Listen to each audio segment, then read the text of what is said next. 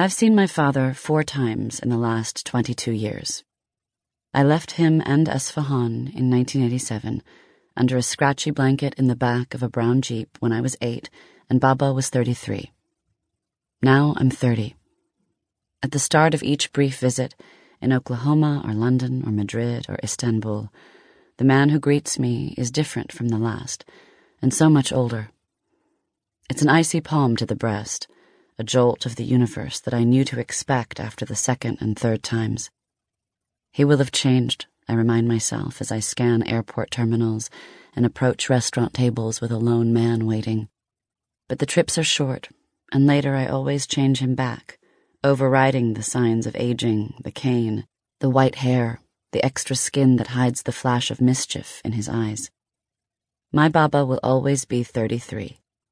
A hard 33, like Jesus, or the number of green prayer beads that he counts with both hands, despite his devotion to hedonism and his own personal divinity. Sometimes when drunk, Baba says things like, "I am God. What is God besides science and poetry?" Then he recites 20 minutes of perfect Hafez. When I was 3, I'd fling my arms up and shout, "I'm God too!" And he'd lift me up to the sky, my baby-fine russet hair falling on his face, indistinguishable from his own. Every evening I waited for him on our front stoop, and when I spotted him walking down the road, I ran over and said hello to his hidden pastries first. "Hello, Zulbia.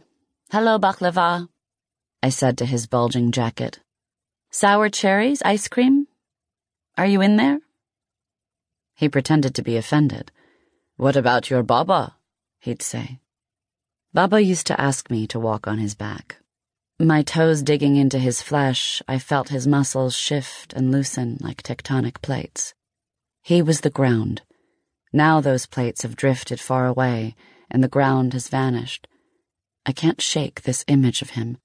Baba, ageless at 33, forever reveling and devoted to himself. My toy spatula dripping chocolate ice cream on his soft, massive back as he hummed. Baba and I used to read The Little Prince together and eat sour plums. I had 2 editions of that book because Maman wanted me to learn English, but Baba and I read from the Farsi one.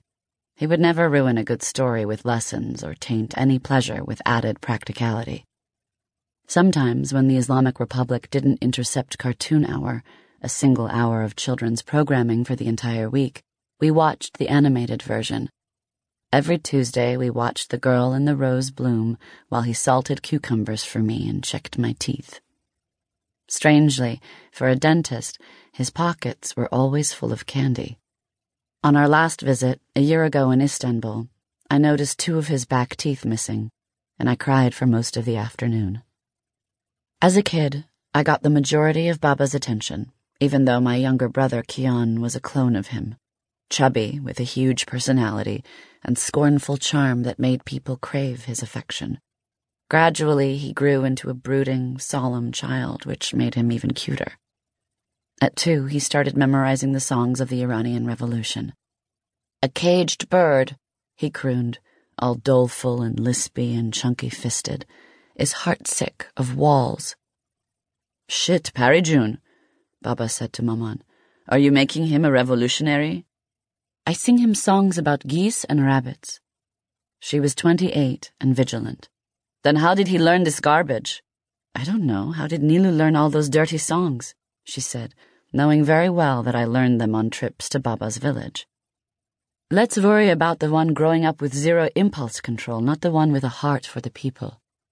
I'm sure Baba scoffed in defense of me then, or maybe just in protest of impulse control. It seemed that Kian had learned to turn on the radio by himself and had developed strong feelings for the droning, melodic propaganda music sanctioned by the mullahs. Baba just shook his head and looked the other way.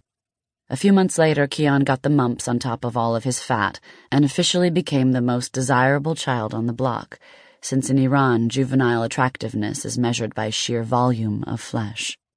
So he got his attention from other places and was fine without Baba's. Like many young men in Iran, Baba went from the highs and stupors of being in love to the highs and stupors of opium. He became an addict and would sneak away at night. Sometimes he lost his temper in awful ways. These instances were rare and, I later learned, correlated with opium rages from which I was mostly shielded. But I saw things. A blurry maman out by the swimming pool, the whip of a garden hose, a shriek. Afterward, he would try to atone by picking baskets of fruit for her from faraway gardens, or buying her beautiful clothes, or writing poetry that he hid around the house. He raised angry hands at his brothers, too. Not often, though. It's hard to imagine it, those same fleshy, nimble hands that could make the worst toothache go away with a flick of the wrist and a press of the gauze.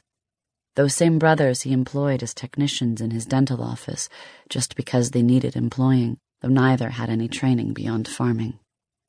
Baba, a giant with his thick red mustache and full laugh, green counting beads in one hand, his other hand full of pistachios or sour cherries, was a fixture you could see coming from far down the street. He was always chomping on something. He smoked and drank and ate sumptuously and memorized entire books of old poetry. His body was huge and covered in red hair from head to toe. Every Friday he piled his family into the car, and we were dragged to Ardestun village as if by hidden magnets in Baba's shoes. As we approached the village, everyone's accents slowly changed. Chubby Kian kept on chanting revolution songs and love songs and songs of martyrdom and death. The air of the cage is the death of the soul. Our voices lost their city refinement, and we began to talk with lilts and drawls and idioms, tongue smacking, voices rising.